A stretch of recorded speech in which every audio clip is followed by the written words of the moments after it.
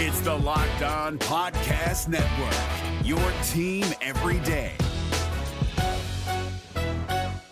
Kyle Krabs here, host of Locked On NFL Scouting. Join Joe Marino and me every day as we provide position-by-position analysis of the upcoming NFL Draft.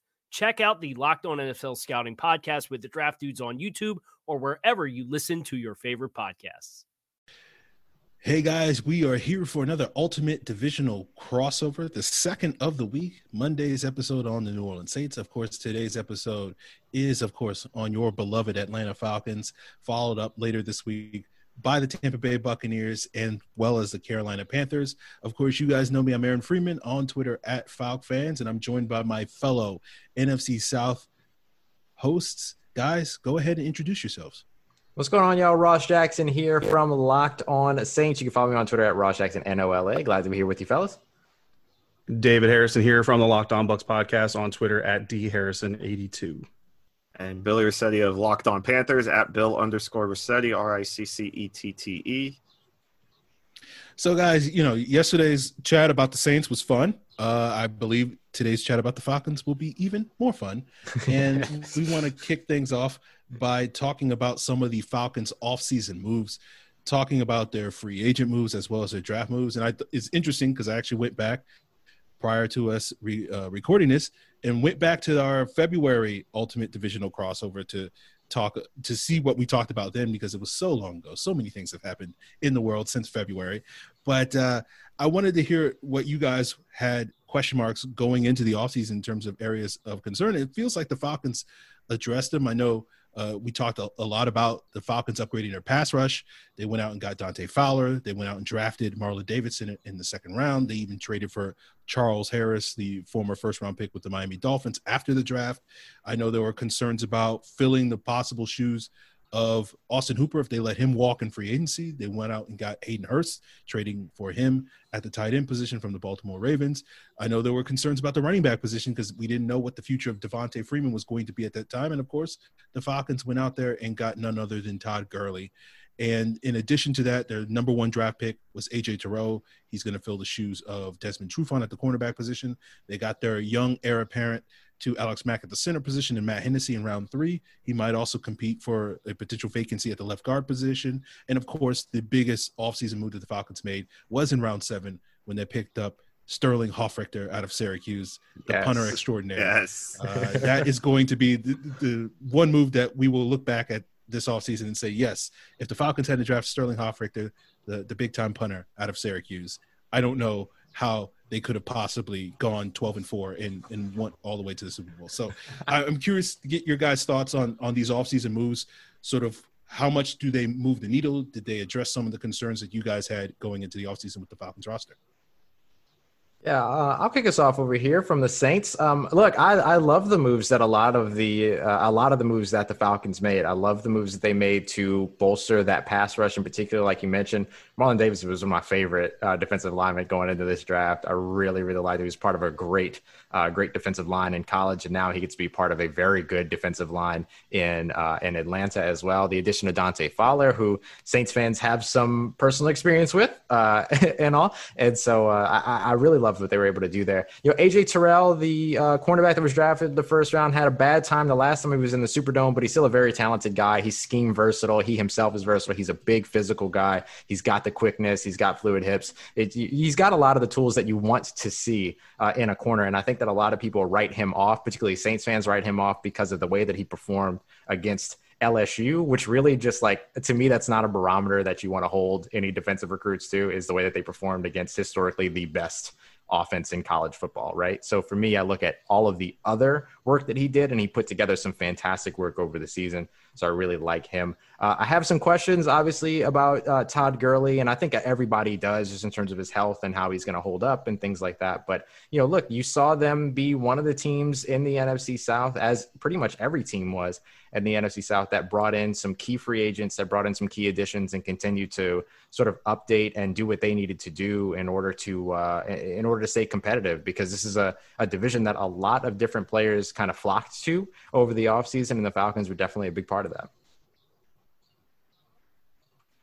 So for me, it's funny actually, because we had, SB Nation, you guys know, we had a rivalry week recently, and I had to write the post for the website of why I hate the Atlanta Falcons, and I really don't hate the Atlanta Falcons.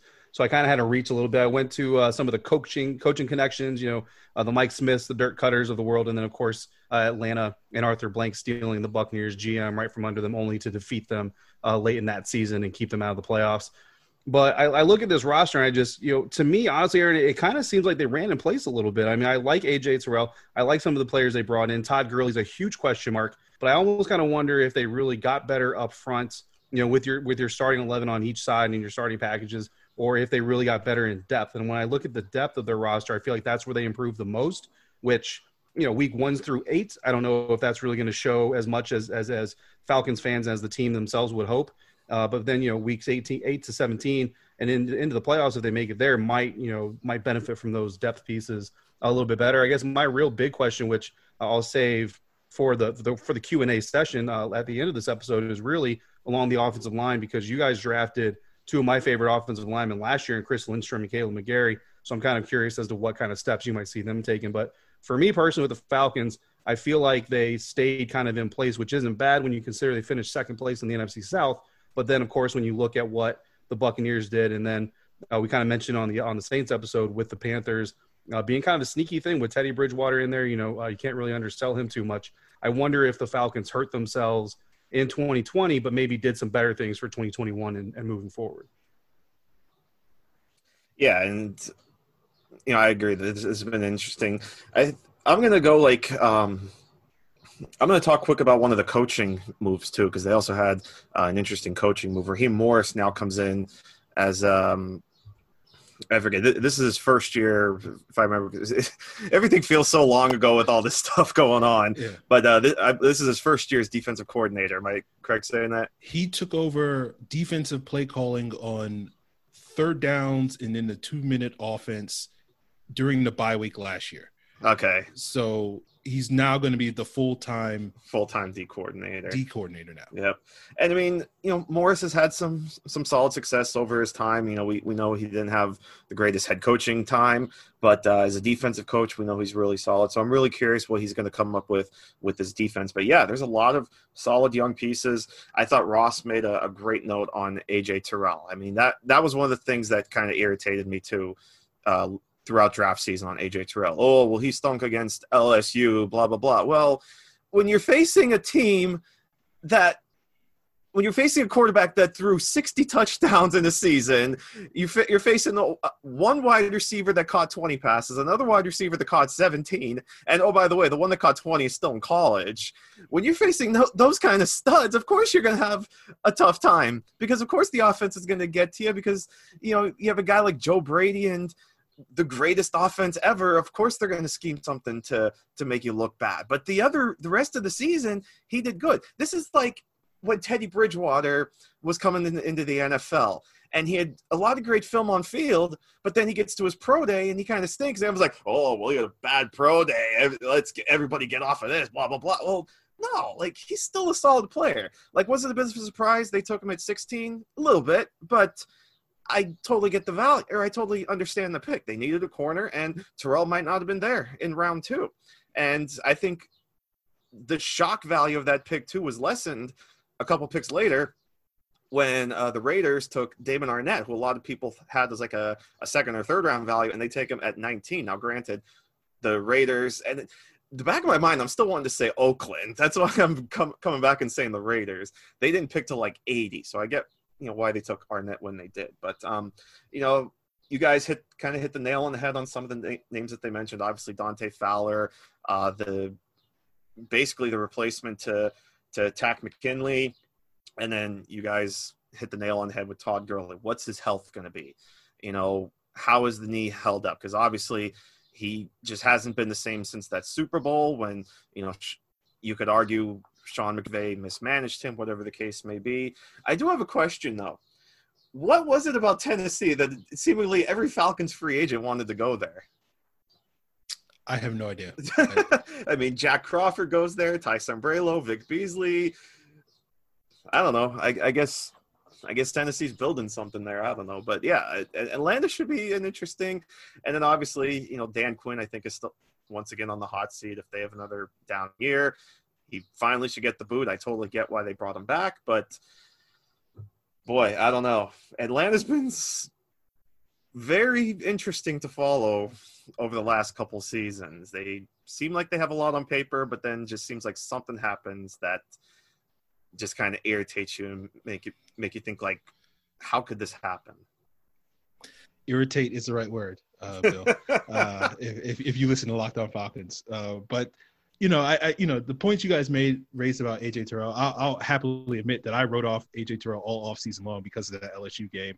And then when I finally sat down and watched him like a week before the draft, I was like, oh, this is the perfect Falcons pick. Makes perfect sense for the Falcons to take him in round one.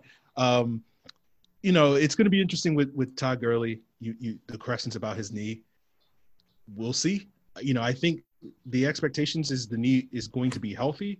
The question is going to be, has it taken enough of a step back with that sort of arthritic condition? Are we going to see the Todd Gurley of old, or are we going to see a diminished version of Todd Gurley, which is still probably an above average to good starting running back in this league, but not the guy that you can necessarily carry an entire offense like he did for 2 years with the Rams. So I think that's going to be a big question for this Falcon team. We have more questions coming up for this Falcon team, with one of those being the one that you guys raised about this coaching staff. And we'll sort of talk a little bit more about where the Falcons fit within the NFC South. Have they elevated themselves? Are they the number one team to challenge the Saints? We'll get more into that topic coming up later today on today's Ultimate Divisional Crossover here on your entire NFC South slate of Locked On podcast shows right now. So, guys, we are here for another Ultimate Divisional Crossover. Here, Aaron Freeman, Locked On Falcons host. And we've talked a little bit about the Falcons' offseason moves and whether or not they have moved the needle. I'm curious to get your guys' thoughts. They sort of, thanks to the heroics of Deion Jones against Jameis Winston at the end of last season, they were able to move into second place for the NFC South. But I'm curious to get your guys' thoughts. I know, Ross, you might have a strong opinion. David, you might have a differing opinion on sort of if the Falcons are the biggest challenger to the Saints. And I guess we'll decide if Bill's the tiebreaker here to decide to answer that question. But I'm curious where you guys see the Falcons sort of slating in and fitting in within this NFC South division. Is your team eliminated from the playoffs and in need of reinforcements? Maybe it's time for a rebuild, or maybe they're just a player or two away from taking home the Lombardi Trophy. Either way, join Keith Sanchez and Damian Parson for Mock Draft Monday on the Locked On NFL Draft Podcast. They'll tell you which college football stars your team will be taking in the 2024 NFL Draft. Check out Mock Draft Monday on the Locked On NFL Draft Podcast, part of the Locked On Podcast Network. Your team every day. Ross, I think you're on mute. I can't hear you. I was just say, let's let David jump in first because I'm more interested in responding to him. So my opinion of where the Falcons are going to slide in the NFC South in 2020 kind of goes in line with what I said about kind of how I view their roster, where to me, they look like they really kind of just ran in place. You know, you get AJ Terrell, which I think is a great talent. And for the record, I came out of that national championship game, honestly, more disheartened about Grant Delpit and Christian Fulton because I felt like their misgivings or their mistakes in that game were more diagnostic related, more physical trait related. Whereas AJ Terrell, I think it was a lot of spotlight. And, you know, we all know if you're a defense and you're saying, hey, cornerback, make all the plays and keep us in this game, you're already in a hole. So I feel like Terrell just got beat. You know, he just got beat by other good players, by good throws, and by the situation of the game. I didn't see as many mechanical flaws in his game as the other guys. But anyway, moving forward, I mean, that's kind of where I'm at with them. You know, Todd Gurley, if he's at his best, obviously he's an upgrade over what they've had in the past. AJ Terrell, I feel like in year one is probably going to be an equal to Trufant, if not even a little bit of a downgrade. So that's just kind of where I look at them. And then when you look at the New Orleans Saints, you look at the experience they have against this team, especially guys like Drew Brees, Sean Payton, Michael Thomas knows this team very well, et cetera, et cetera. They haven't done a whole lot to really change things. The coaching staff is the same. The players, by and large, are the same. The play style, the play calling is going to be the same. There's one thing that I know, that the Saints know, that every Buccaneers and really every NFC South fan knows, is that Dirk Cutter is going to run Dirk Cutter's offense. It doesn't really matter what else is going on around him. So I look at the Falcons coming in, and when you stack up the NFC South, the Buccaneers have changed significantly. They've had some upgrades and some facelifts. The Carolina Panthers are really a completely new team when you compare 2020 to 2019. So the Falcons are kind of the one where they kind of come in doing what you expect them to do, which could also play into their favor, if the Saints kind of overlook them and you get them into that trap game situation. But so I feel like because of that, the Falcons have dropped down to number 3 in the NFC South, not by a wide margin, but I just think they've dropped down to number 3 a little bit. And then if the Panthers can catch up, can accelerate their development this year, they may even challenge them to push them all the way down to the bottom.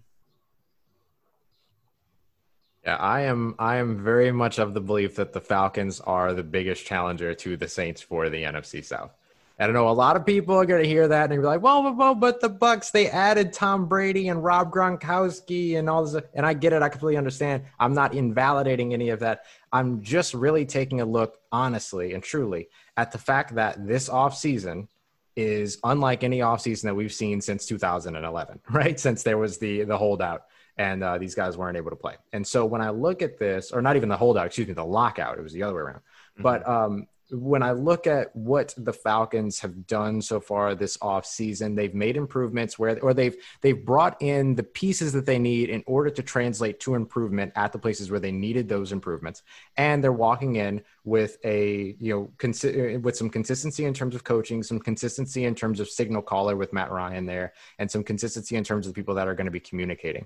The offensive line is going to be a big question mark. The secondary is going to be a big question mark, and pass defense, I think, is going to be a big question mark. But I think you can say that just about any team in the NFC South, for the most part, that the secondary, there are some big question marks. Even for the Saints, there are some question marks in terms of how does Janoris Jenkins and how does Malcolm Jenkins, how do those guys affect the secondary? Do they improve the secondary, or is there a lack of translation there that ends up becoming an issue? I don't think that will be the case, but it's certainly a question that you can ask. And so when I look at the Falcons, I just think that they have far less that they didn't choose to have to overcome than the other 3 teams in the NFC South outside of the Saints. And what I mean by that is that they have the same signal caller, some consistency across the board. And I think that is going to be a big part of what's going to separate teams. The Kansas City Chiefs are returning 20 of 22, 21 of 22 starters. That's huge for them.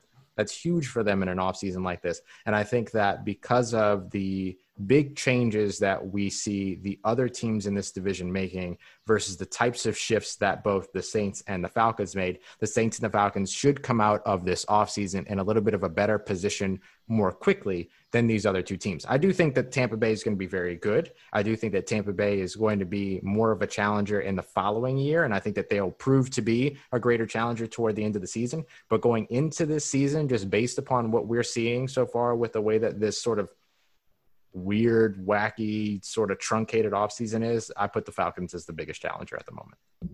And I think that's a very valid way to go about that. I mean, and that is something that's crossed my mind as well. I may be underselling that impact. I can admit that.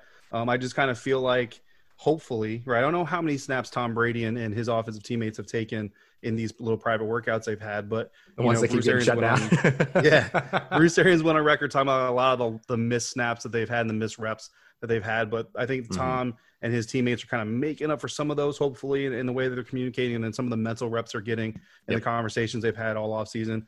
So yeah, definitely. So my stance on that whole thing definitely could be underselling the factor of consistency in such a weird off season. Mm-hmm. Yeah, and that's a great point. It's and this was something I thought about just as a general football stance. It's pretty crazy to think that the last time we all got together to record back in February, we were more confident of a 2020 season than we are today in the middle of July. That's how crazy this offseason has been. But I think that's a great point by Ross, is that, because I've even touched on this with the Panthers, these teams that are almost like brand new, a lot of new pieces, they haven't had OTAs. They're going to have a truncated training camp. We don't know what kind of practice time they're going to have, how much of a group can be together. I mean, there's reports saying that rosters will be cut to 80 and they might practice 20 at a time. So for a team like the Buccaneers with these new faces, that's going to be really interesting. That being said, I do kind of lean toward the Buccaneers as probably the top challenger, just because, I don't know, I just tend to like the pieces, not just Tom Brady, but obviously the weapons that Brady has outside of him, and I like that the Buccaneers, and we'll touch on this when we dive more into the Buccaneers, but even in the draft when they went out and got Tyler John, a pretty talented receiver out of Minnesota, really intrigued by him. They went out and they tweaked the offensive line a little bit because they went out and they got Joe Haig from the Indianapolis Colts to help with the offensive line. Now, of course, they're in a bit of a battle with Shaq Barrett in terms of the franchise tag. The NFL should just make an edge franchise tag, by the way, but that's a story for another time. But even looking at like the Falcons schedule, and I kind of touched on this with the Saints, just looking at like the back end of that Falcons schedule, I mean, boy, the schedule makers didn't do them any favors. You got or I don't know if I should say do them any favors, but it's certainly very division backloaded. So if they're going to compete for this division, or at least compete for a wild card, they're definitely going to earn it after their bye in week 10. I mean, they've got 2 of 3 against the Saints coming out of the bye, and then 2 of their last 3 are against the Buccaneers. And then the 3 games that are sandwiched in there are all against the AFC West, which just happens to include, of course, in week 16, those Kansas City Chiefs that we talked about, which, like Ross said, they only have, I think, 1 starter that they're replacing, which is Stefan Wisniewski. Other than that, and they just got even more dangerous because they have they drafted a tremendous running back in another of Ross's boys in Clyde Edwards-Helaire. So that's right, and I'm a huge CEH fan. Probably going to target him in fantasy, by the way. So Atlanta's tough. Atlanta's tough. It feels like every year we talk about Atlanta as a team that can really go either way. And, you hope the injury bug doesn't bite them as it has the last couple of years. And this might be a little bit of a hot take, but I mean, Matt Ryan, let's start. Let's see if he's going to start pushing a little bit more too. I know he's been getting a lot of flack. Some of it certainly undeservingly, but let's see if Matt Ryan can continue to rally the troops. But I love the weapons that they have. I think this is going to be a big season for Calvin Ridley. Really intrigued with even the guy like Laquan Treadwell, and then we mentioned Hayden Hurst, what he's going to do in that offense. So this is going to be fascinating. The Falcons are always so fascinating every year. Yeah, I think you guys hit the nail on the head with some of the big questions surrounding the Falcons. It seemed like a big question mark of the team's decision to retain their coaching staff after a disappointing 2019 season. But now, as Ross so eloquently pointed out, you can argue that that's a potential strength thanks to, the hectic offseason that we've had thanks to COVID-19 and other factors.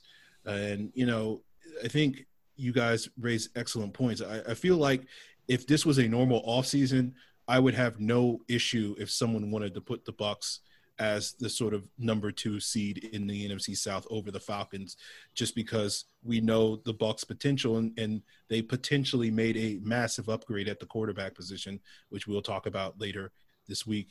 In fact, on tomorrow's episode, and debate that and discuss that.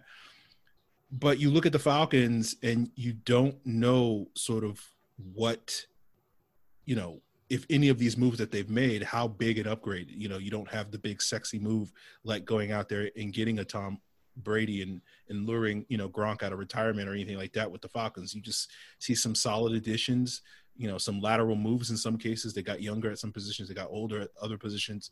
And I think it goes back to one of the points that David has made, which is, how much do you trust in Dirk Cutter? What Bill was talking about with Raheem Morris taking over play calling. Can this coaching staff get more out of this group? I'm curious, I'll let you guys have the floor if you have questions related to those topics, or if you have other questions about the Falcons heading into the season besides the ones that we've already covered today. I'll ask one quick question, just continuing on the coaching staff, because I'm sure you talked about it on your show, but what was it that led the Falcons to the decision to retain that coaching staff, particularly Dan Quinn at head coach? I mean, it's pretty simple. They beat the Saints on the road after the bye, pretty handily, if I can say so myself. And, you can, but I'm not gonna like it.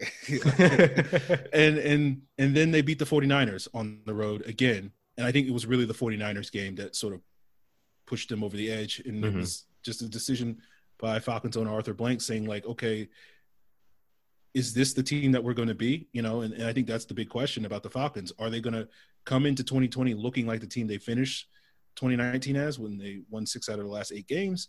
Or are they going to do what they've done the last 2 years and start pretty slow? Last year, obviously a 1-7 start. The year prior to that, 1-3 start before they started to figure things out, but still only managed to finish 7-9. So it's one of those things where I think the Falcons are betting on the team that beat the Saints and the team that beat the 49ers showing up this year. And if they are that team, then I think they are, you know, they would more side with what Ross's take is as sort of the number 2 team in the division. But if they don't live up to that expectation, then, you know, it's going to be more what David and Bill were saying, where there's just still too many lingering questions about this Falcon team. Gotcha. Yeah, and I've kind of a follow-up to that, Aaron. I mean, Arthur Blank, you know, his reputation anyway, from my understanding, is that he's not a guy who likes to fire coaches mid-season, and I completely understand that. Bringing this coaching staff in, like you said, because of the strong finish to last season, is this a situation where you could see, I mean, has Arthur ever, I don't know if you know the history of it, has Arthur ever fired a coach mid-season? And is this a situation where if the Falcons come out and start, you know, 1-4, 1-5, 1-6, is this a situation where you could see Dan Quinn removed in season and maybe replaced by, I mean, I would put Raheem Morris in there before I put Dirk Cutter in there, or I don't know who your special teams coach is, maybe that guy. But is this a situation where you could see this happen with the Falcons in 2020? First, I want to say, David, I appreciate always having you on because you are with me on the Dirk Cutter slander on this podcast because that's all we do on Locked On Falcons. But I appreciate that. You know, the only coach he's technically fired midseason was Dan Reeves back in 2003, but he didn't really fire Dan Reeves. He just basically told Dan Reeves that he wasn't going to keep him after the season. Mm-hmm. And then Dan Reeves was like, then why am I still here? And so basically Dan Reeves, I wouldn't say quit, but just kind of was just like, you know, there's no point in me finishing out the season if I can't keep my job. So technically he has fired a coach midseason, and I think Wade Phillips took over as the interim coach for like the last 3 or 4 games. Obviously they had the Bobby Petrino incident where he didn't get fired. He just decided he wanted to, you know, leave the building and, you know, didn't tell anybody. So it's one of those things where Arthur, and then when you look back at Mike Smith's dismissal, like, we knew going into that Week 17 game in which they got blown out by the Panthers back in 2014, like it leaked that the Falcons had hired a coaching firm to, you know, find the next head coach. And that got leaked like the week or 2 before the end of the season. So he had basically made the decision to move on from a coach prior to the end of the year.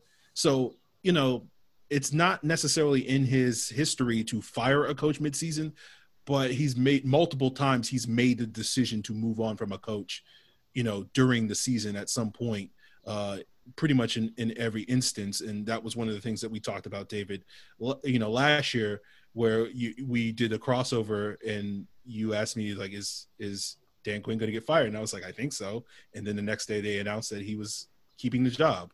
Yeah, it was good timing. We appreciated that. Yeah. We definitely enjoyed that. So, you know, thanks, Arthur Blake. But yeah, I think it's going to be interesting because if the Falcons get off to a rocky start again this season, like they did the last couple of years, as I mentioned, I don't see how he won't have a choice not to move on at that point in time, because basically the whole point of him keeping Dan Quinn was, okay, you finished the season 6-2, you need to pick up where you left off. So if they get off to like a 1-4 start or something like that, it's hard for me to imagine a scenario where he's going to be able to retain his job for that much longer. But we'll have to sort of see. But it's not, to answer your question, it's not necessarily in the MO of Arthur Blank, but it's not that far removed from him in terms of some of his past decisions that I wouldn't say he wouldn't do it, but he just hasn't done it so far. Okay, fair enough. Is your team eliminated from the playoffs and in need of reinforcements? Maybe it's time for a rebuild, or maybe they're just a player or two away from taking home the Lombardi Trophy.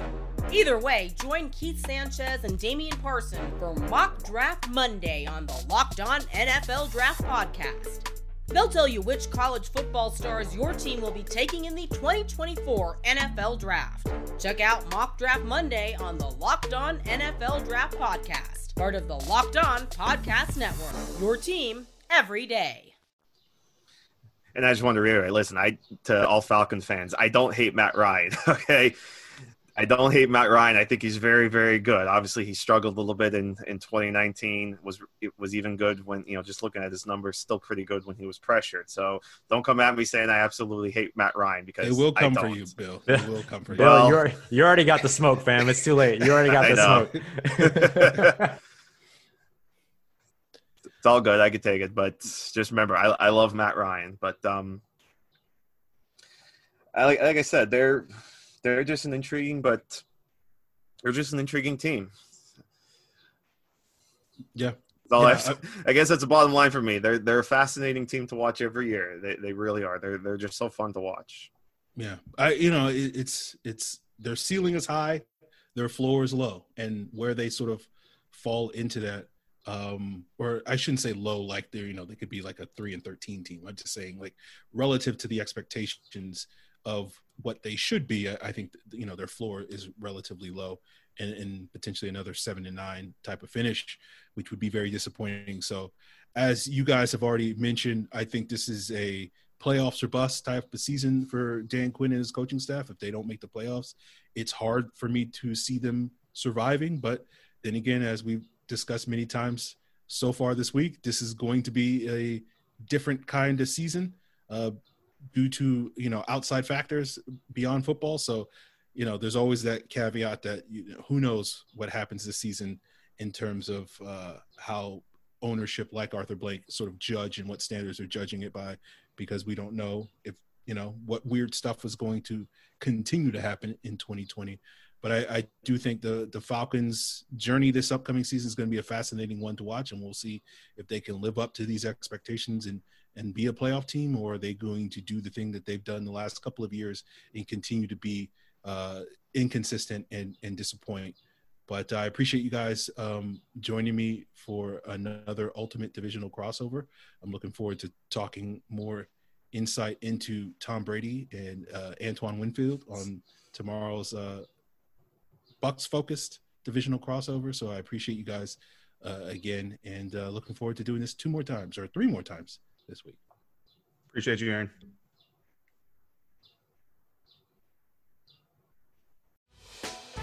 Hey, Prime members, you can listen to this Locked On podcast ad-free on Amazon Music. Download the Amazon Music app today. Is your team eliminated from the playoffs and in need of reinforcements? Maybe it's time for a rebuild, or maybe they're just a player or two away from taking home the Lombardi Trophy. Either way, join Keith Sanchez and Damian Parson for Mock Draft Monday on the Locked On NFL Draft Podcast. They'll tell you which college football stars your team will be taking in the 2024 NFL Draft. Check out Mock Draft Monday on the Locked On NFL Draft Podcast, part of the Locked On Podcast Network, your team every day.